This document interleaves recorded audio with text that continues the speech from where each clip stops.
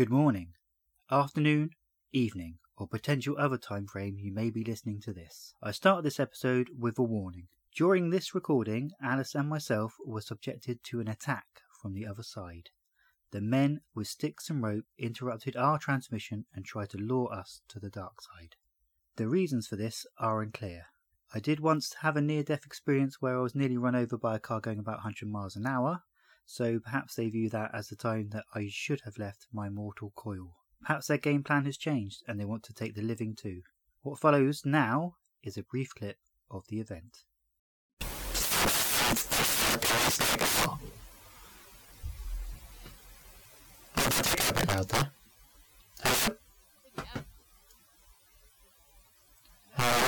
Hang on a minute.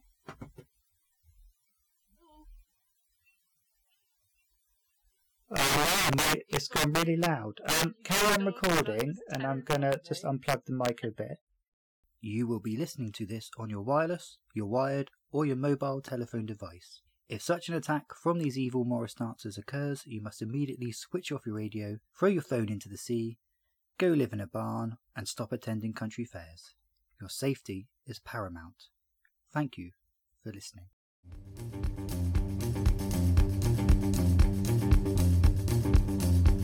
Your actions are infectious, like a dog scratched ear.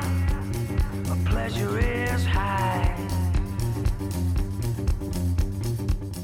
Welcome to the Box Tunnel Survivors Group, a place for those affected by the issues raised in the TV show Being Human.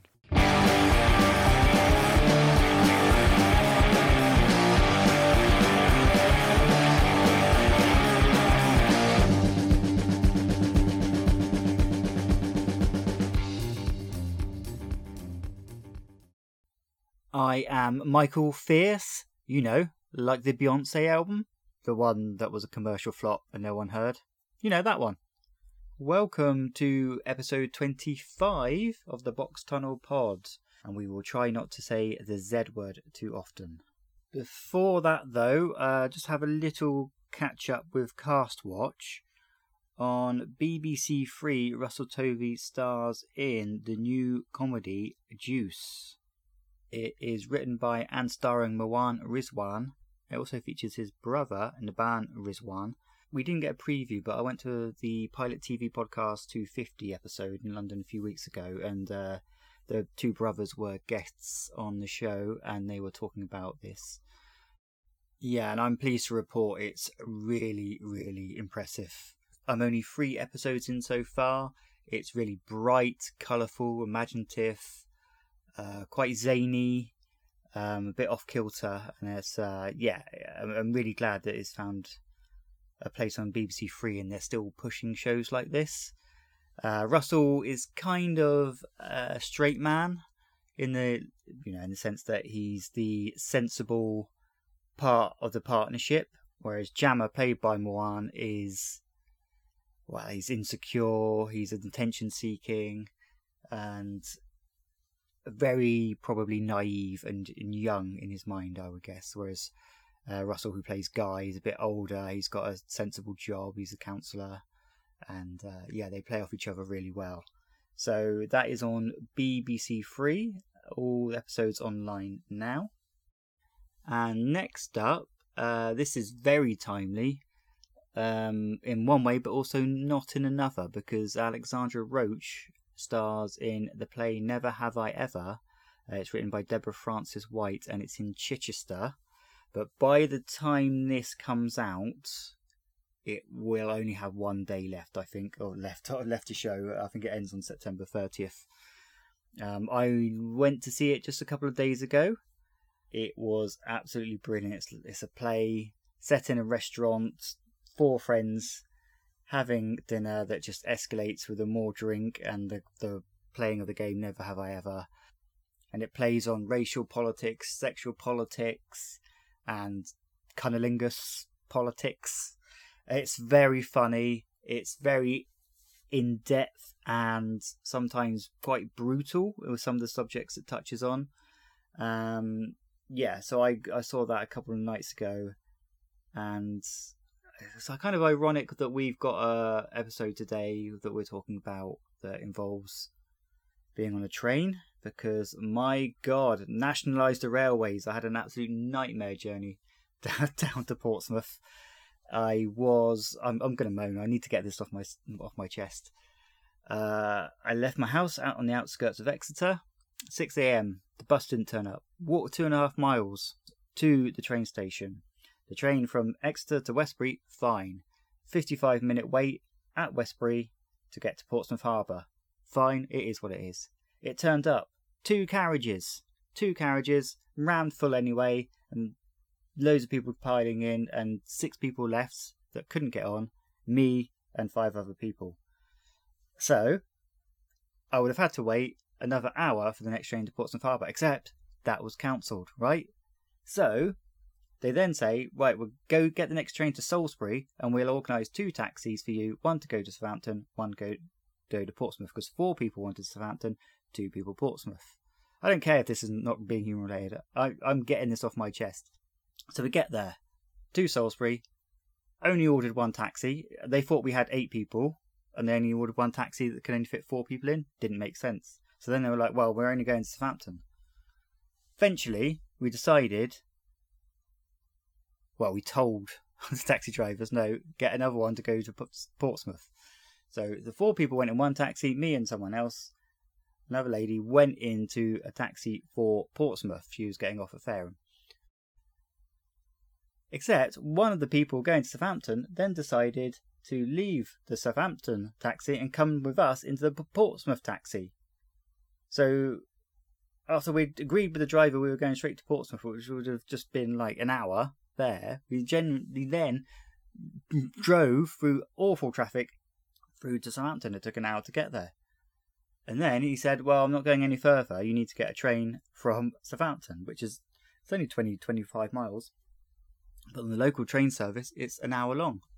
So we could have been in Portsmouth by then, but we weren't. So then we had to get a train to Portsmouth from Southampton. Luckily, one showed up in about 5 or so minutes. I had a trip booked on the Spinnaker Tower. Couldn't get that because I was over 2 hours late.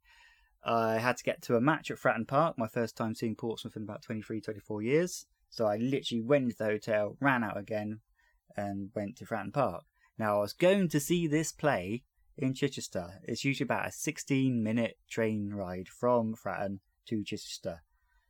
Now, I had an understanding that there was a rail replacement from Havant, but I knew on that morning, as all the other stresses were going about, that they'd cancelled the rail replacement. So then I was just like, well, do I go? Do I not? I was ringing around taxis. And then I got that sorted. So I had to get a taxi from Havant to Chichester. It was about 10 miles.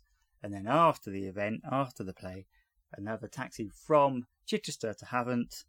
And then train back down to Portsmouth, which is about 10-15 minutes. And I was very stressed. So I wanted to do a Mitchell, what Mitchell does in this episode, on the train. I wanted to stab some fuckers up. Mostly a Southern Rail, or whatever they're bloody called nowadays, Great Western Railway, Stagecoach. I was going to go full box tunnel crazy. And all I wanted to do was get to a couple of events. So nationalise the railways, for God's sake, is an absolute sham. On that note, the play was really good. I can't even remember what I was talking about the play, but it's really good. Alexandra Roach was great, really funny, and it's great that she was speaking in a natural accent. Amit Sarr, I mean, he's funny in lots of things, but great comedy timing. Greg Wise, Susan Wokoma, like, they're all powerhouses of comedy performance in that play, but also when it needed to cut deep on certain issues, it really did. And I just got totally distracted. Oh my God, trains! So yeah, I think I'm going to move on now. Actually, no, I'm not going to move on, because I got there. The taxi driver I'd never been to Chichester before, or I mean, if I had years ago, but I'd never been to the theatre area. And he just dropped me off in the middle of this massive big fuck off car park and goes, well, this is the postcode, I don't know where it is. And all right, cheers mate, thanks, bye. So then I walked around, find some buildings at the end. Right, that's it. That's where the theatre is. Fine. So there's one theatre one side, one theatre the other side. I go into Chichester Festival Theatre. blah, blah, blah. Get myself a drink, my first drink in about 7 hours, and it had to be a pint after that day. I sit myself down and go, oh no, I'll go and get a program. So I go to get a program from someone, and she brings out a load of programs for the production of Quiz. And I was like, oh, have you got one for Never Have I Ever? And she went, oh, that's not here. And my brain just went, what? What do you mean it's not here? She said, it's over the Minerva. Literally just over the pathway. I was like, oh. So I was like, oh, can I take my glass over there? She's like, yeah, that's fine. So, so I even got to the wrong theatre once I got there. It was a successful day. I mean, Pompey won 2-1. The play was great. But my God. I'm going to move on. I'm still processing the trauma. Let's move on to Type 4. The original air date was 6th of February 2011. It was written by Toby Whithouse and Jamie Matheson and directed by the brilliant Philip John. In terms of additional cast, there's not a lot of whole new cast in this episode, apart from the main quartet, of course. Alexandra Roach as Sasha, Tony Maudsley as Graham, and Johnny Owen as Gethin. Joining me once more, and you've got a new nickname now, Super Sub, Alice. Off the subs bench. Off the subs bench. Honestly, this is a very lastminute.com recording because unfortunately, due to personal reasons, Joe had to pull out last night. And I've got to either edit this tonight after recording or tomorrow night to get it out in time for full moon. The things I do. The things I put myself through. The things you do for this fandom. I'll apologise in advance because my notes aren't going to be as full as they usually are. That's it. You said you actually watched this episode about 2 or 3 weeks ago without even thinking about taking notes or anything, but you tried to watch it again through ITVX? Yes. But it just didn't work properly? No, not at all. I'm going for a bit of a rewatch with my partner at the minute with Being Human. She suggested it. I didn't. I genuinely am going along with the podcast with the rewatch, but because you wanted to watch it again. We've been trying through ITVX and it's such a pain. And I came home from work one day and there was a package and I was like, what's that? She said, it's a DVD player so we can watch Being Human. This was my problem because my new laptop hasn't got a built-in DVD player. I bought a plug-in one. It doesn't work very well. So I thought I'll try and stream it and yeah. But the problem is I played, I think it was a Series 2 episode we were up to, and it was clearly scratched and didn't work, so we had to watch it on ITVX again. And she was so like, let's just go to the next episode, the next disc. I was like, no, that's not a rewatch. You've got to watch it in order. Okay, so as there is, well, I suppose we'll get into whether Sasha is actually a zombie or not in time. As it's a zombie-related episode, and the best things in Being Human comes in 3, I asked for your top 3 zombie films and TV shows. I don't even know if you're into zombies. I do quite like it. I am quite partial to the zombie sort of media. I have the last 2 times you've asked me for my top 3 of something, I've mentioned In the Flesh. So I'm still going to end up following that path and saying that In the Flesh is definitely in my top sort of picks for zombie things. And it's slightly different to the usual sort of, the apocalypse route that people go. And I think it has that more, it follows more of that human side to them. So, yeah, I do love In the Flesh. Great show. And I'm quite a wimp, really, when it comes to zombie things still, even though I do like to watch them. And I think I was sort of scarred for life as a small child by Scooby-Doo on Zombie Island, which isn't one of my answers, by the way. But I do like... I like to enjoy sort of those things. I think I need to have the lights on and I need to have some knitting to distract me, but I can do some more gory zombie things. But these are all, I think, on the lighter side. So my second pick was Shaun of the Dead, of course. Of course. Yeah. That's a weird thing. Like, I'm not particularly into zombies generally. I think they're quite, say it quietly, they're quite rubbish. I guess because there's so much of it. It's a market that's oversaturated, really.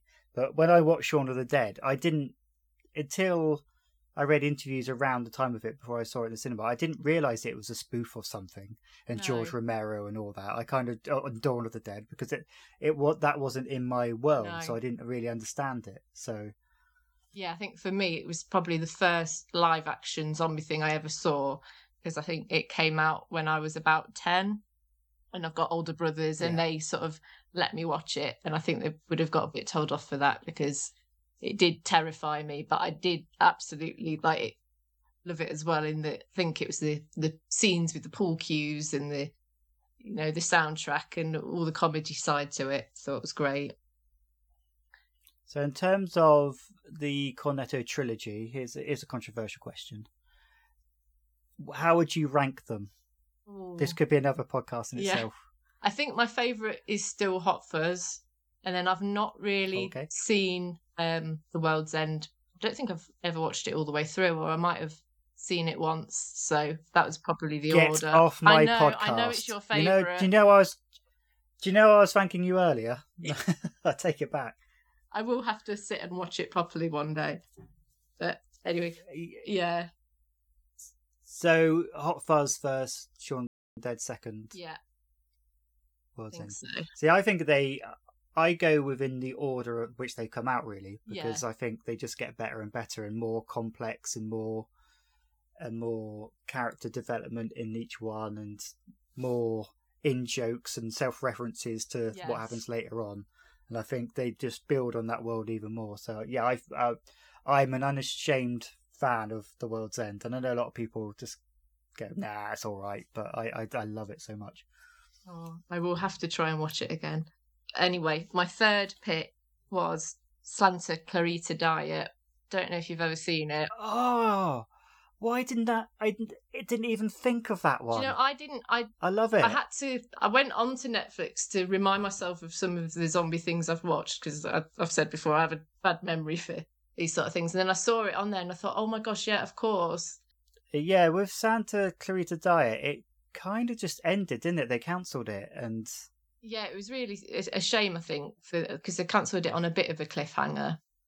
But yeah, it's worth a watch. I mean, I love that. I mean, Drew Barrymore is just someone who just goes around eating people. It's just comedy gold. And Timothy Olyphant's brilliant in it as well. Yeah. Oh, I'd totally forgotten about that one, yeah. All right, we will begin with Type 4, which is Series 3, Episode 3. You say you watched it 2 or 3 weeks ago, so did it live up to what your memory was of it, or is it something you held in high esteem? I think it was sort of as I remembered it. There's like the bits of this episode that I love and bits that I sort of don't like so much. So it sort of sat where I remembered it and where I thought it was. Yeah, I think this is generally viewed as quite one of the fan favourites, really, because maybe there's such a comedic edge to the whole zombie thing. Yeah, I think Sasha's just great as a character. And speaking of Sasha, she is the one being taken into a hospital and her bits are exposed, not in a good way. And it's quite gruesome because, you know, the guy's about to basically chop her into bits before she suddenly wakes up with, I'm not going to do any Welsh accent tonight, I promise you. No Welsh accent, but she shouts, "What the bloody hell do you think you're doing?" and grabs him by the arm. Yeah, so at Honolulu Heights, George's pee, or almost pee, is interrupted by Mitchell, who looks a bit tentative and edgy, and he goes, "Oh, I can't go now." So they have a little meeting downstairs in the living room, and Mitchell says, "I think Annie might fancy me." And George obviously knows. You rescued her from hell. That tends to turn a girl's head. And I love how consistently in the show calling someone 12 is an insult. He calls him like playground, doesn't he? No one says fancy anymore. And he says, "Oh, wow, we are 12. No, she hasn't told me she fancies you. Her body language is deafening." Yeah, this episode has a lot of awkward silences between Annie and Mitchell, and probably a bit too forced. I feel it's a bit too much overplayed, maybe. Yeah, probably. It's heading that way. Speaking of Annie, she is off on one of her walks, and we know these never end well. She sees a woman yelling abuse at a bouncer, and then she turns attention to Annie. "Why don't you take a picture, you nosy bitch?" And Annie runs away. Sasha follows. And it's kind of explained later why she didn't run away. Annie says later because she was panicking, but also it's a device to get Sasha to the house. There's a lot of little moments like this that happen so quickly. You go, well, that's a really quick link to get to somewhere else in the story, which I don't really think Being Human has a lot of generally, but this episode kind of does. 2 or 3 moments. Yeah, there's a couple of bits later on that I thought it's kind of a little plot hole. But... Yeah, kind of when Mitchell quickly finds the address of Sasha, and also just like breaking into the hospital, like finding the it's the record of what's been going on, and also I was thinking there's a thing where I just wondered where Sasha got all her clothes from later in the episode, but anyway. Yeah, and also like when they do break into the mortuary later, like Annie just points the torch and goes, "What's that up there?" And it's everything they need in that little bag. I grant you, I understand, like watching someone look around room for 10 minutes is not good TV. George is teasing Mitchell still. "So are you going to ask her out?" And he says, "I don't know. How would it even work?" And Mitchell does kind of a weird George-like gesture about sex. Yeah. So, like, Mitchell has said in the past, like, when there was that accidental kiss, there was a tinkle. He felt a tinkle on his lips. But George seems quite relaxed about the potential of them going out. George seems very for it, and I think it's almost like he's sort of sees it like it's him and Nina, and it'd be quite convenient for him if Mitchell and Annie paired off. So he's almost pushes it, maybe. Yeah, and I mean, we know, humans can't technically hurt Annie because she's invisible. They walk through her. But also, George does know that Mitchell is a dangerous person, and I'm not sitting here going like, George thinks that Mitchell could physically harm Annie or would want to, but we go back to the whole thing, like he does know that Mitchell tore a load of people up on a train. He's just not admitting it. So for George, maybe it's just that constant need in the show for that normality, isn't it? Yeah. Like it'd be like, "Oh, I'm going out with Nina, Mitchell's going out with Annie. It's all perfectly normal." We're 2 couples that share a house. Well, which is not normal. And I mean, I get it. They're good friends and he wants them to be happy, but part of me is thinking George is quite relaxed about it. Yeah. Annie finally does rent a ghost into the house, and she says, "Guys, I'm in trouble. There's a dead woman after me." Mitchell asks the only sane question, "Why didn't you rent a ghost home?" And George is bemused by it all. "I just got up for a pee." They look outside, and he says, "That's not a ghost. I can smell her, even without the wolfing." A disgusted George says, "Annie, well, of course you can smell her. She's got a body. I'm sure I mentioned it. That's why I was so scared. If she was just a dead, no problem. But that is just weird." And it quietens down a little, lulling Mitchell into a false sense of security. He opens the door slowly, and Sasha's face appears. George goes to the window and gets another shock and jumps. "She's there as well." Oh, no, of course she is. And I love Mitchell's outrage at the car slowing down outside. The way, like, Annie's also banging her head against the wall going, "Of course they could see her." I know, and he's like, I really wanted to try and do his accent with them, which is not a good idea, but and he said, "I think they can see her." And he's just panicking about we've got to let her in, because what if it draws attention to the house? Yeah, and I just love how this scene escalates. It's just gone from this scene about like, "Oh, you fancy her," to this absolutely weird conversation about a dead body stalking them outside the house. It's so funny. And there's definitely like some proper horror things where it is a bit of a jump scare of her at the door and at the window. Yeah, and Mitchell says, we've got to let her in. We've got a shouting piss corpse on the doorstep. We mentioned Shaun of the Dead earlier. I don't know whether this is kind of a little nod, because it reminds me a bit of the scene where they're in the corridor and they've just been infiltrated by one zombie and they want to get out to the car, and Tim, that's spaced, Michael, that's not Sean. The clue's in the title. Sean looks out through the letterbox and they're like discussing what it is and what to do. And even like when Nina mentions later, don't call it a zombie. Sean goes, don't call it a zombie. It's little similarities there. But I guess these are things that kind of probably...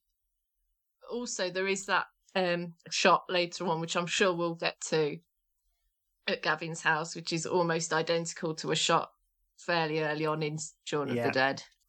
Yeah, absolutely. So I don't know if there's little nods there. I'm not well versed enough in the George Romero stuff or a lot of zombie stuff to know how common that is, that particular kind of thing. The shouting makes way for tears, and Annie cautiously pops her head outside. Would you like some tea? And is soon awoken by the stench of Sasha. Say that when you're drunk. And makes way to the living room with the decomposing body asking for straighteners. She looks sideways. George? He gives basically the headlines. Dead woman with a body followed Annie home. And Nina just shrugs. Of course. I think it's when she's flirting. Annie's quite polite to her, but every time she flirts with Mitchell or like mentions how hot he is, she gets so passive aggressive and angry. I don't understand why, because look at her. I don't think Mitchell's going to be interested. It's a threat. No. Yeah, there's no threat at all. Again, it's sort of like the pushing them together, isn't it, a bit earlier, so they're just making Annie more envious. Yeah. She says, "Hi, Mitchell, I'm Sasha. Like the Beyonce album." I was trying to think of dead stroke zombie puns to go with Beyonce song titles. And I was going through Spotify thinking, I can't really think of any. But the only one I could come up with, and this is so shit, or the Shingle Ladies. And then I thought, it doesn't really make sense because you can't really die of shingles. That's so bad. I can't think of any either off the top of my head. Maybe that could be a poll. Or the Shingle Ladies. But you can die of shingles in very, very rare circumstances. You'll have to see if anyone else can think of any. She confesses that she was in a car accident and the housemates are just holding their noses. And I swear in this scene, like some of them are genuinely, in real life, stifling some laughs. Because they all look like they're sniggering. It is that George and Nina, especially in these scenes, just the faces of the disgust to the smell, it is brilliant. And bring on a being human tradition, the kitchen meeting. And he says it explains one mystery anyway, the mortuary being off limits. No, George responds, that was a chemical leak, or they were hiding a zombie. And Nina doesn't like the Z word. Dead body, moving about. Do you think she'll continue rotting until, she's soupy? Mitchell thinks she needs to be returned to hospital, and Nina chips in, I hate to say it, but I agree. And I love the moment because both George and Mitchell just stare at her because they just can't believe what's just happened. Sasha is in the living room apologising to Annie and tells her she's planning to go home to her boyfriend, Geffin. She then picks up a toenail and flips it to one side. That's probably one of the most gruesome bits in the episode. It's so grim. I once went out with a girl who had on both her big toes no toenails on both her big toes. Ooh. So that reminds me of that every time. But maybe she was just maybe she was just sat in the living room watching telly and just flicked them off and flicked them around the living room. I don't know. At the first sign of Sasha trying to move in on Mitchell, Annie tells her she has to go. And George says, great, well, that's sorted. I'll leave it all in your capable hands. And again, this is like one of those moments of awkwardness between Annie and Mitchell where they're kind of can't really speak to each other, even in this heightened situation where there's something to talk about. They're quite strange around each other. It's become awkward all of a sudden between them. Also, in that kitchen scene, I have to mention Chavalanche. Oh, yeah. Yeah. One of Annie's brilliant words she invents. Yeah, so Mitchell clocks the tag from the hospital and he notices the date and time of Sasha's death on the tag, and we'll get into that in a bit more detail later. George finally gets to have his pee, but a new situation crops up, and this is unusually, I think, quite slack for Nina. But leaving, as she said, she had 3 pregnancy tests, but leaving one in the bathroom. Yeah. Bin. I feel like it's almost on purpose. Yeah. Because, like you say, it's not like Nina. Surely, if you wanted to hide it, you would have done a better job and not left it in an open bin in the joint shared bathroom. Yeah. So it's almost like, because she said she was planning to tell him. Yeah, but this is the thing. Like, George gets really weird here because, firstly, he's assuming what Nina's going to do anyway. He's assuming that she's not going to tell him, that she's going to get rid of the baby without telling him, when she's literally just said, I was planning to tell you.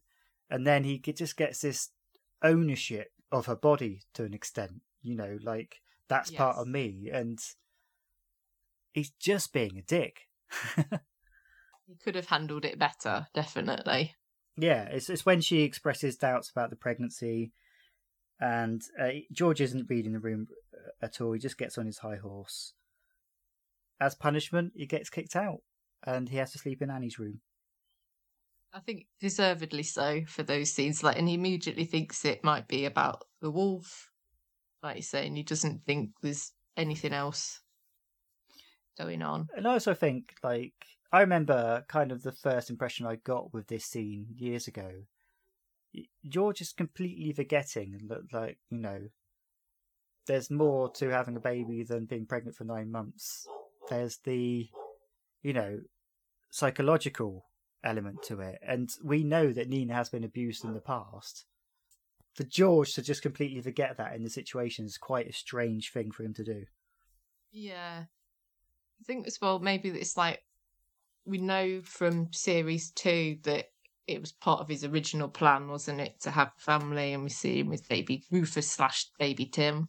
Mm. And even just reading up on now I've read the books, and there's that storyline, whether that you consider them canon or not, where George is sort of quite happy to be a sperm donor. Yeah. And wants it, it's there that he wants children, so you can sort of see that point, but he doesn't handle it well at all. Yeah, so we'll concentrate just on that storyline just for a bit, because there is a scene later in the episode where George does apologise to Nina in the bedroom. He says, I'm sorry, I really wish we were having a normal argument about the pros and cons of unwanted pregnancy, but we are not normal. And we get to see the culmination of those hints about Nina's past abuse, and she sobs and she reveals that her mum used to hit her. This thing inside me, whatever it is, it's a baby, and I will become a mother, and that terrifies me more than werewolf bullshit. And George says, you are strong, you are beautiful, I will be there for you. And she says, sorry, but it's not enough. I think, again, it's Nina's the one that always has the much more human problems in her. This, for her, is about a completely human thing, and it's something in the past before anything else of this happened, or any of the supernatural stuff. Yeah, and she's still not long dealing with being a werewolf herself, So she's she's taking No. all that in as well. Okay, so Annie and Mitchell storm the hospital mortuary to find, with incredible ease, the paperwork and a video camera. They notice 4 people came back to life all at the same time. Meanwhile, Annie is watching a video of the tests as organs get removed and the screams reverberate around the room. This is quite traumatic for Annie, and she goes back to the house and pulls a blanket over a sleeping Sasha. Oh, this whole... I like the concept of it, its basic principle of when Mitchell went into purgatory, because he jammed the door essentially for people who died at that time, whether it was just for that few seconds that he's walking in, or whether it's for that entire few hours that he was in purgatory. What do you feel about that element of the story where they're saying going into death's door uninvited causes problems? I think it's one of those things that I kind of accept. When you think about it more, it's a bit like, well, why didn't they just hang around as ghosts, or and pass over later? Why would they push back into their unfinished bodies? business? Or, Yeah, exactly. Or like there's a queue for the door. It will be here, but you've got some time as a ghost for a day or two.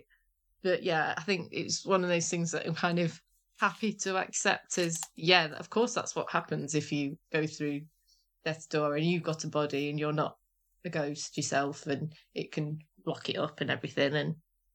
And it's almost like they sort of wanted to do this zombie storyline, so kind of let it slide for that. And I think it's quite nice actually with this Sasha storyline that there was a bit of build up to it. From, I think you saw it on, like, there's a brief clip on the news, I think in episode 1, where you see like the rugby player's wife died in a car crash, or so, words to that effect on the screen. And then there's the whole thing about the mortuary being closed, and you see that hammered at the end of episode 2. Yeah. Or episode 1. I agree with you on the basic principle. Yeah, like, it's a good idea, but also, does this reflect locally or worldwide, or because he said basically 4 people died at that exact time that Mitchell was in purgatory, but that 4's not many for Yeah, I think it's just like Barry, isn't it? Or just people that died in that hospital around that time. And also, because Mitchell is technically dead, when Annie goes into purgatory uninvited, as she does that also affect death's door for other people? I don't know, because would then like an exorcism affect it? But also, surely pulling Kemp through would have caused something like that. So yeah, it could be never ending in terms of being human. Yeah. Okay, so outside the hospital, a place where strange men like to stalk Mitchell, he is alerted by a voice from the shadows. Funny, somehow I thought you'd be taller. Close up like. Graham is a fellow brother of the blood, a vampire. He tells Mitchell that he's a bit of a fanboy. Graham is on a little vampire tour and Mitchell is the star attraction. When he mentions what he did in Bristol, fear strikes Mitchell's eyes, but it's momentarily a false alarm. You got vampires to pronounce blood. Amazing. Yeah, I mean, it's quite funny, like, in the last episode, Graham... who was the guy? Richard. Thank you. Richard was basically saying that Mitchell was role-playing as Russell Brand. Let's not talk about Russell Brand in this time. But now Mitchell's confronted by someone who's like Russell, role-playing Mitchell, so he's sub Russell Brand. And I just love the way he's got the curly hair, greasy, the eyeliner, the jacket. He's done a good job at copying Mitchell. I'll be honest, I'm not mad about Graham as a character. Why? I find it really cringe And I think it's meant to be. And also, I think we're meant to dislike him, but it just sort of, yeah. There's not many characters that I feel like that with, but I think maybe Graham and probably to an extent Crumb has a similar I've feel never really compared them to in some before. ways. Yeah, I guess so. Yeah, I guess Crumb kind of comes back to Hal a lot when Hal doesn't want it. So there's, yeah, I do like Graham. There is something I don't like about storyline later on, but I do like how it opens up the fact that Mitchell's secret isn't as secret as he thinks it is, and it builds on the whole box tunnel paranoia that he's got. No, I was just going to say, I think it's some of the comedy is like more cringy comedy that he is. Well. I mean, he's creepy. He is so creepy, but it's played well. It's played. I think that he's meant to get under your skin a little. It is. And also, and like does. Annie, constant terrible judge of men. She invites him into that house twice. Oh God, why? Why does she invite him twice? Because she knows at this point that random vampires are bad, and it's probably not a good idea to invite them in, even if they say that they're Mitchell's friends. I can't. Yeah, I mean, I just can't understand how that standing at your doorway, and she goes, "Yeah, right then, come on."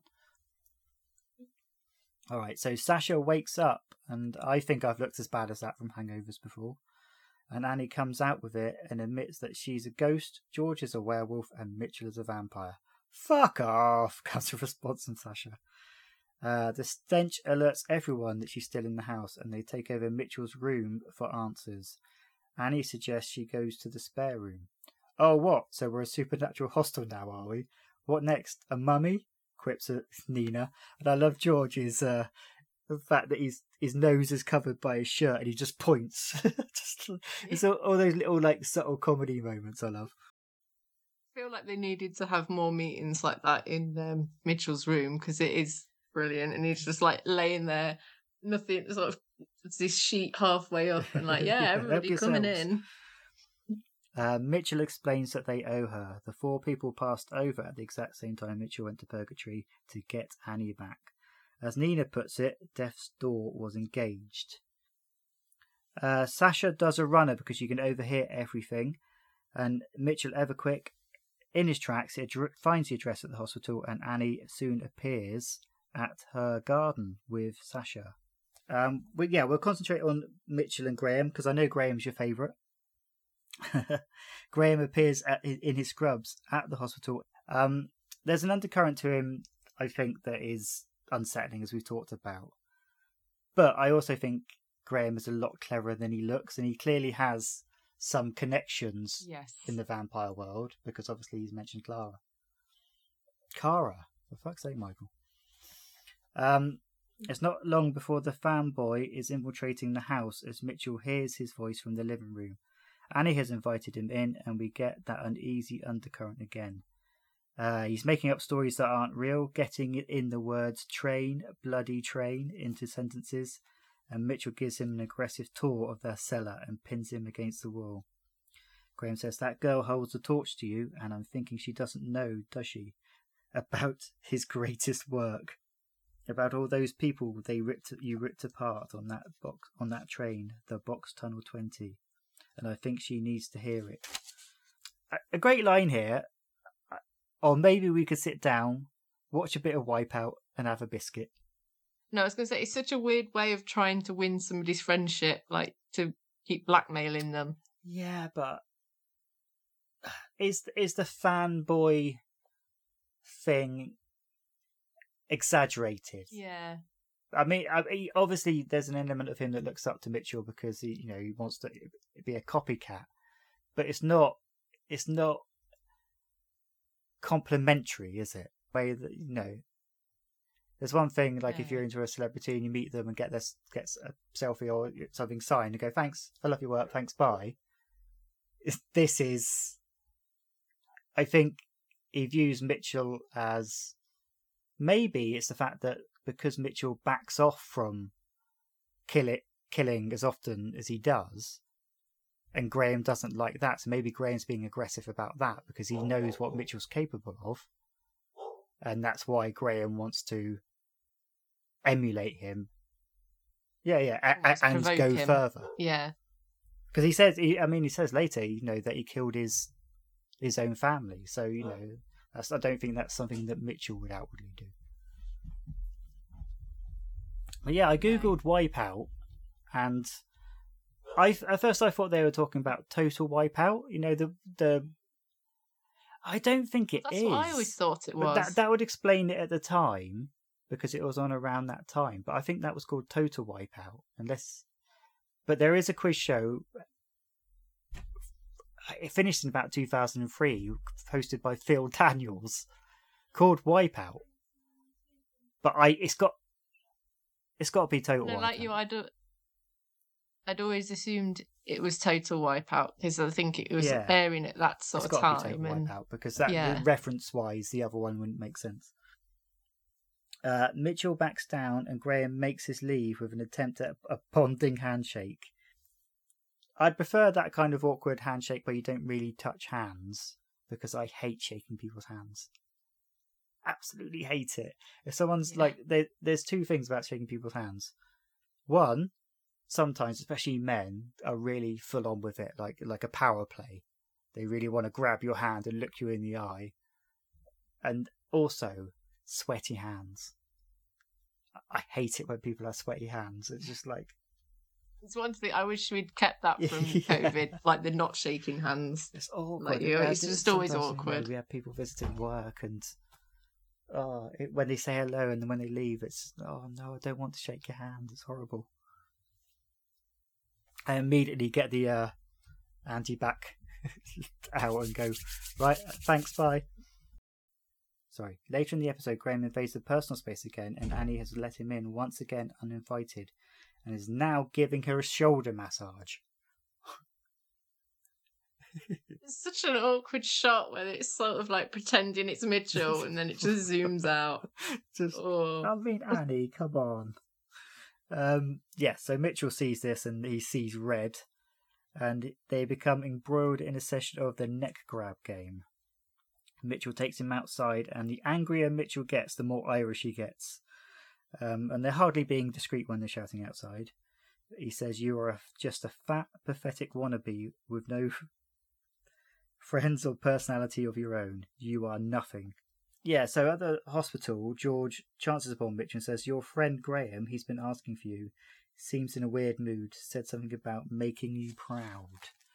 And Mitchell breaks into Graham's locker to find a shrine notepad, and we'll have much more of that later in the series, dedicated to the Box Tunnel 20, all marked clippings of newspapers. And there's also a train timetable with a very conveniently, this is another convenient thing, placed marker of the train that he's going to be on. It's a good job this was then and not now, because it would probably would have been cancelled. Believe me, I've already had my train rant in this episode. So I'm going to have another train rant about this episode because I know Barry quite well. The place, not the person. I don't know anyone called Barry.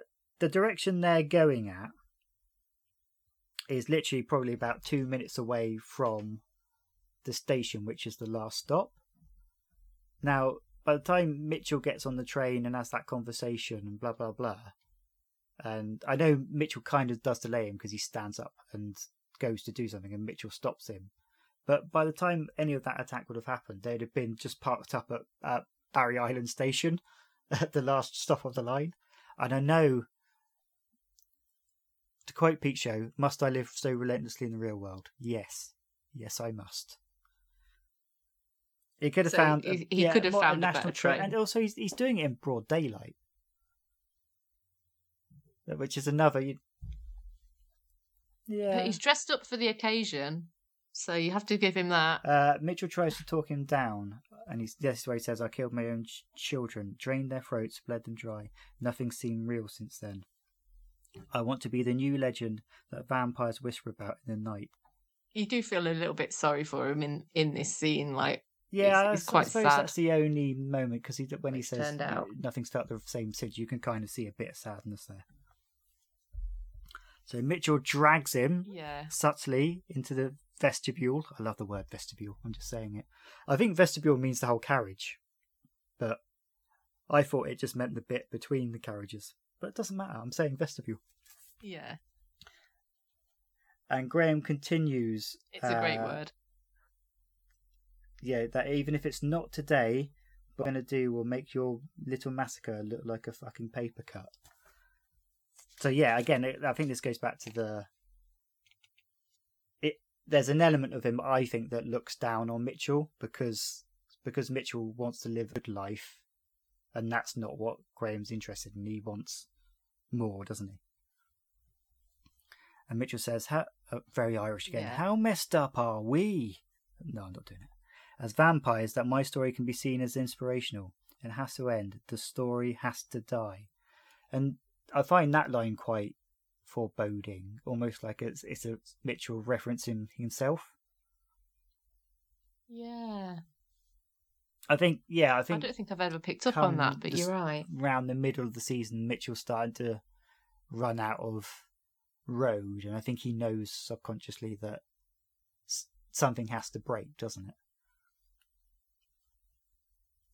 What I don't like about this scene, though, is the fact that he's staking him yards away from passengers in broad daylight, following an altercation in the carriage, and having a loud conversation. He yells to the whole carriage as well, doesn't he? Like emergency ticket inspector. And literally, like they're just gone behind the door and they're having that conversation, and then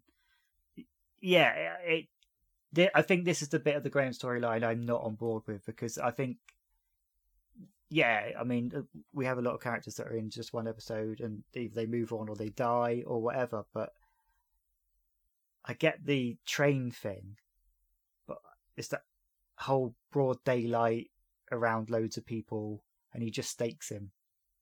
I find that strange.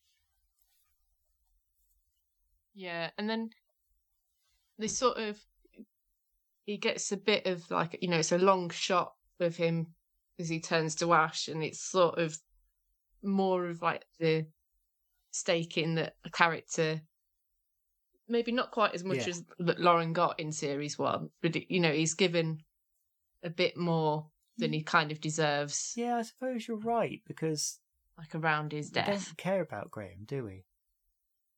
So yeah, that is quite I suppose no. that the way it leads is they want you to care that he's dead, and we don't. Yeah. But sorry, Graham.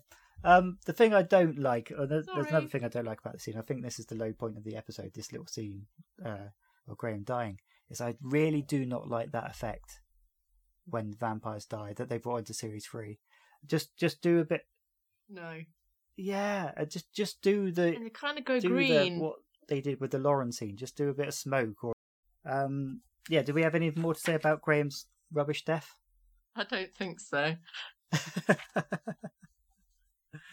All right, we'll concentrate on Sasha now, the main through line of the episode. Annie finds her at home in a garden, and they enter a well-guarded hallway. And I love the little moment of Annie awkwardly going between those two dog statues. It's my taste and Gethin's money. Yes, Gethin in his living room and is confronted by Sasha, who is fierce. And naturally, he's surprised by this. I thought they lost your body. Consider it found. And in his panic, he stabs her through the stomach with a trophy, which Annie helpfully removes. We're talking about special effects. Yes. The Graham scene did not look very good at all. No. And yet that looks so good. That was what I was going to say. Like, I think what Being Human does well, and what it's always done well, is the practical effects and the things on the smaller budget. When they rely on the CGI, it never looks as good. But yeah, this was the shot that I was thinking about. That it's like when they push that girl over in the garden in Shaun of the Dead. You have the same shot of the hole through the stomach and somebody peering through.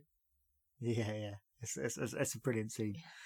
And Sasha faces the truth, really. Like the dead stay Sasha pretty in our faces- memories. Yeah. You don't think of them like me. You never picture them rotting, but I can feel it happening inside me like heat, like a compost heap. And I know what happens when things rot. They don't last. What I like about this use of a zombie and being human is it's just a very being human way of doing a zombie, isn't it? They're not after blood. They're not trying to stalk you and kill you. It's basically someone who is a kind-hearted person who's died, and it's just that's the Like that's the horror of it, isn't it? That like she can feel it. And earlier in the when they were watching the videos of the hospital, Annie sort of says, "Does it say anything about anaesthetic?" Or one of them asks that, and they said, "Yeah, it says that it didn't work." yeah. And yeah, you like the whole horror of that. Sasha knows what's happening to her, and she can feel it happening. Yeah. And they burnt the others alive, basically. Yeah, Sasha's a zombie that's hindered by her own condition. It's slowing her down, but she has feelings, she has empathy, she has Yeah. humanity, and that's despite all the comedy around her. That's being human as a show, isn't it? The empathy and the humanity, and also the surreal silliness, and that's You've got Sasha in a nutshell. all of this happening, and then you've got like the ex sort of fiance playing on a Nintendo Wii. Yeah. Annie's maternal mode kicks in and she starts organising a girly night out. And what could possibly go wrong? A ghost, a werewolf and a zombie on a night out. She starts doling Sasha up with... And is it cement mix? I think I'm it's sure it's is it like wood filler or something? Something like that, yeah. Where she sprays Sasha with the perfume though and she lifts her arms up. It's Pretty Woman playing as well throughout it. Yes, Pretty Yes. Woman. The big reveal leaves Mitchell and George almost speechless, but they let out half-hearted wows. And Sasha is really ready. Let's go and shake our money maker. Nina isn't designated driver. She's designated woman with a pulse. And George asks quietly if she's come to terms with what she is yet. Then Sasha shouts, "Say it loud, say it proud. I'm dead and I'm proud." And then she goes on to say, "Come on, ladies. These fellas aren't going to shag themselves." And as soon as they leave the house, the boys decide to get pissed. And it's the most fucking depressing. Like, I don't mind a bit of Radiohead, but Radiohead and alcohol do not mix. Who would have thought of that idea? But I guess it sums up both their moods, though, doesn't it? They are, true. in their heads, they want to go, well, let's get drunk and talk shit. But Mitchell's got Graham and the Box Tunnel looming over him. George has got his shit with Nina going on, so they just decide to drink beer and eat crisps instead. Not a bad night in. Sasha's getting jiggy on the dance floor to attract a male, and let's just say it's not giving off Beyonce vibes. Back in the house, George covered in crisps, his top covered in crisps. They have a conversation about Annie because Mitchell is getting very worried about them not being back. The night out, though, is turning into a literal horror show. A guy snogs Sasha just for a bet, but in a genuinely gruesome scene, her body starts falling apart in the club, and we hear all the crunching and cracking. Ooh, and the shrieking. Squelching. Yeah, and the squelching as she falls to her feet. The soundtrack for these scenes is brilliant as well. Yeah. I think like the Hot Chip Ready for the Chip, Floor. Yeah. So they get her home in time. I can't imagine that journey would have been that much fun, really, because it would have just looked like Nina carrying Sasha home because Annie can't be seen. Yeah. The next morning, the housemates are gathered around her bed, but Annie is still in denial, wanting to get a wheelchair and take her to the Millennium Stadium and to the bay. This is what Annie does a lot. She closes things off. She's done it a lot in history so far. She does it later in this episode, and she's not facing reality, so she's just choosing to block it out. Later, Annie and Nina are bedside, and for Sasha begs, "Don't let them take me away. Don't let them burn me. Promise me you'll bury me." We never actually see this come to fruition. What did they do to her body when she went? No, this that guest bed has such bad sort of reputation for people surviving in it, and I don't think we ever find out what happens to the bodies. It is a supernatural hostel. It really Yeah. is. Geffen mentioned the body disappeared, so presumably, they didn't bury her. They didn't have a funeral. So I suppose when you mentioned that before, though, it was about her. That was what the hospital told them, that she'd vanished. yes, yeah, true. When she was obviously walking around. Later in the night, a fading Sasha speaks to Annie again. "I wish I'd done more, of everything, even the stupid stuff. Like every night I went home a bit early because I was tired. I wish I'd just stayed out and danced and laughed and lived. Because nights like that won't come your way again. Even Geffen, I just wish I'd loved him more and kissed him more and held him more. We talked about having a baby. I just kept putting it off." And at this stage, Sasha is a version of a zombie live, laugh, love. You could call it expositionary, but it's done so well and it's such nice words and so well performed, especially by Alexandra Roach, considering she's looking like that, to get the emotion out when you're basically looking like a dead person. But it serves as an obvious pathway for the way the rest of Nina and Annie's series goes. Obviously, this draws Annie more to Mitchell because she's like, well, I'm dead, but this is kind of my second chance. Why not go for it with Mitchell? And then Nina obviously gives a think about the baby and wants to have the baby. So, Sasha's prime purpose, I guess, is pushing Annie and Nina in those certain directions. Yeah, but like I say, it's kind of like a believable thing in that situation that she'd be sort of having these thoughts and trying to push them to live more. So like we know, because we know the situation with Nina at this point, that when she's talking about having a baby, as the audience, you know that that's kind of what it's telling you, but you still can, like, it doesn't feel out of place. Yeah, that's it. She passes away, as in proper dead, and Annie closes her eyes, and the door appears, and we get to see the real Sasha. And it must be said, this is the moment that started, so far, lasting 12 years crush on Alexandra Roach. She looks really pretty. It's like, oh! Yeah. So she walks through the door and she says, "Live, Annie." I suppose this is the more obvious part. "Live, Annie, seize the day," which again is exposition, but it's well played as a scene with it. It's got a deftness of touch in the performances that it's not clapping you around the head with it, I suppose. And it's better last words than fucking hell or whatever Annie's nearly worth. So Nina goes into George. "Would you like to have a little hairy baby with me?" And he says, "Yes, I would." Mitchell solemnly enters the house late at night and Annie asks if he's okay. He says, "No, I'm not. Listen, I need to tell you something. I've done such things, Annie. I've done such terrible, unforgivable things, and I need to tell you." Annie shuts this down and she blocks out reality, preferring to concentrate on the positives. And I watching this, I kind of draw parallels with how Annie was with Hal in series 4. There's a time exactly when there's a time when wrote down Hal approaches her to say, "Look, this is who I am. This is what I've done," and she just goes, "No." You would think she'd have learnt from the Mitchell experience, but maybe that's just made her hardened to it, and she doesn't want to hear any more shit because she's been through so much. But yeah, she makes exactly the same choices, doesn't she? Again, and for better or worse. Yeah.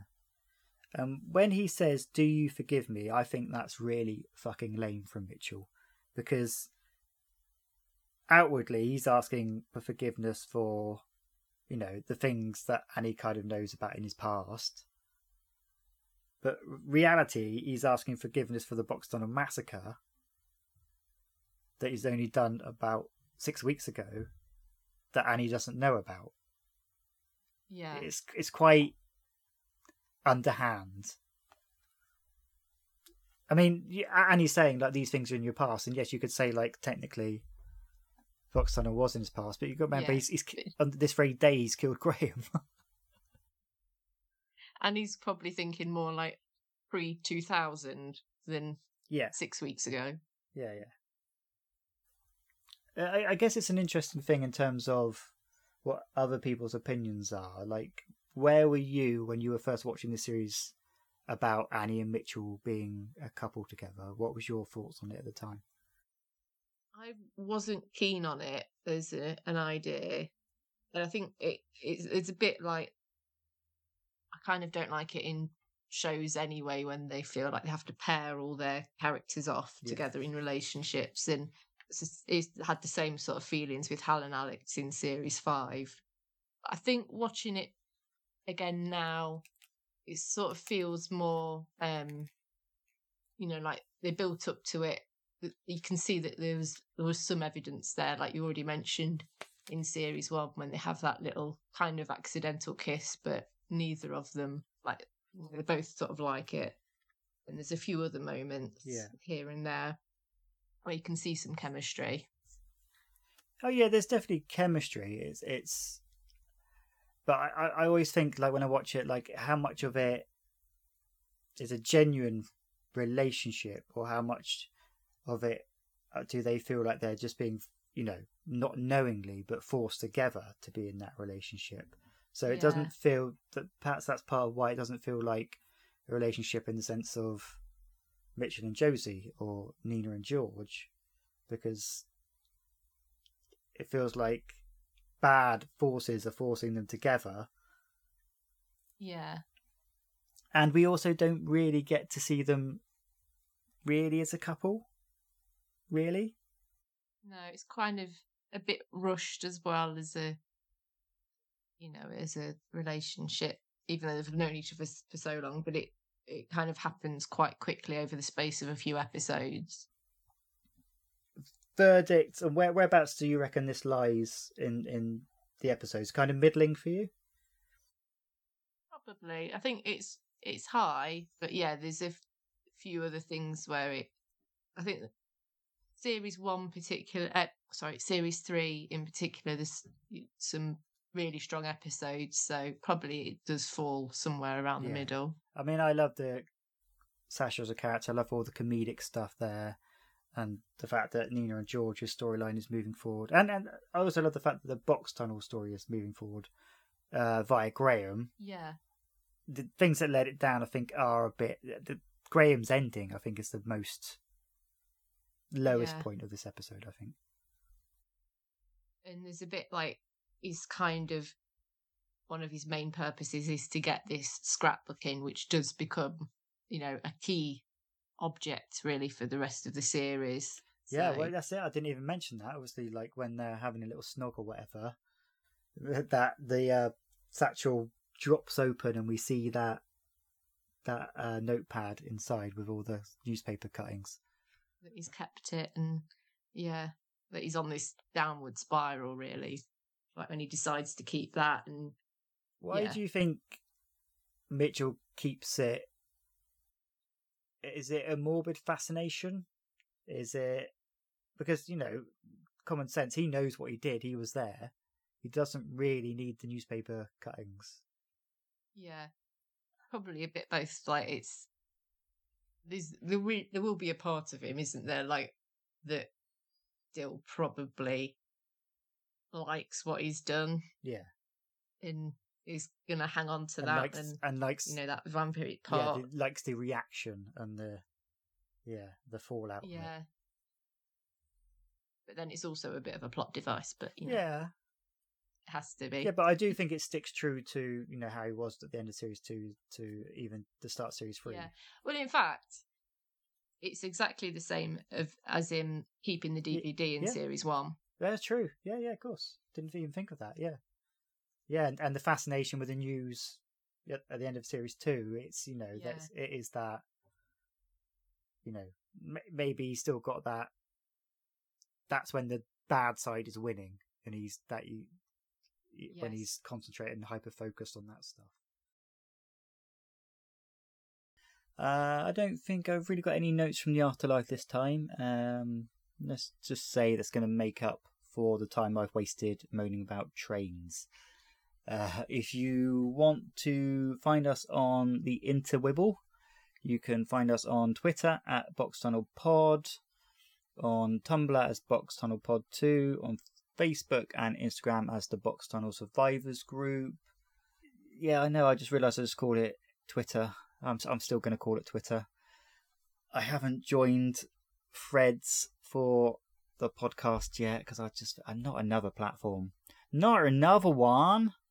Oh, that's terrible. Not another one. See, I can usually do that alright, but now I'm recording it. Sounds bad. If you want to email me, you can email me at boxtunnelpod@gmail.com. If you want to come on the show and talk about an episode, it's best to contact me there. I'll sign out as I sign in with Dog Scratched Ear by Henry's Funeral Shoe. I'm just off to finally have that pee. For real this time.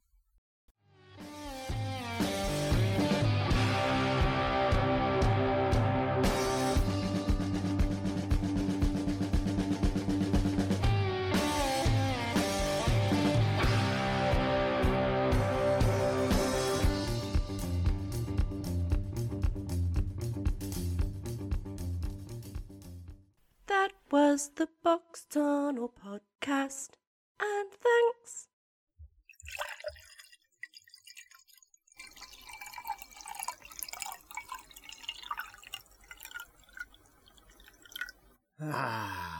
Refreshing water.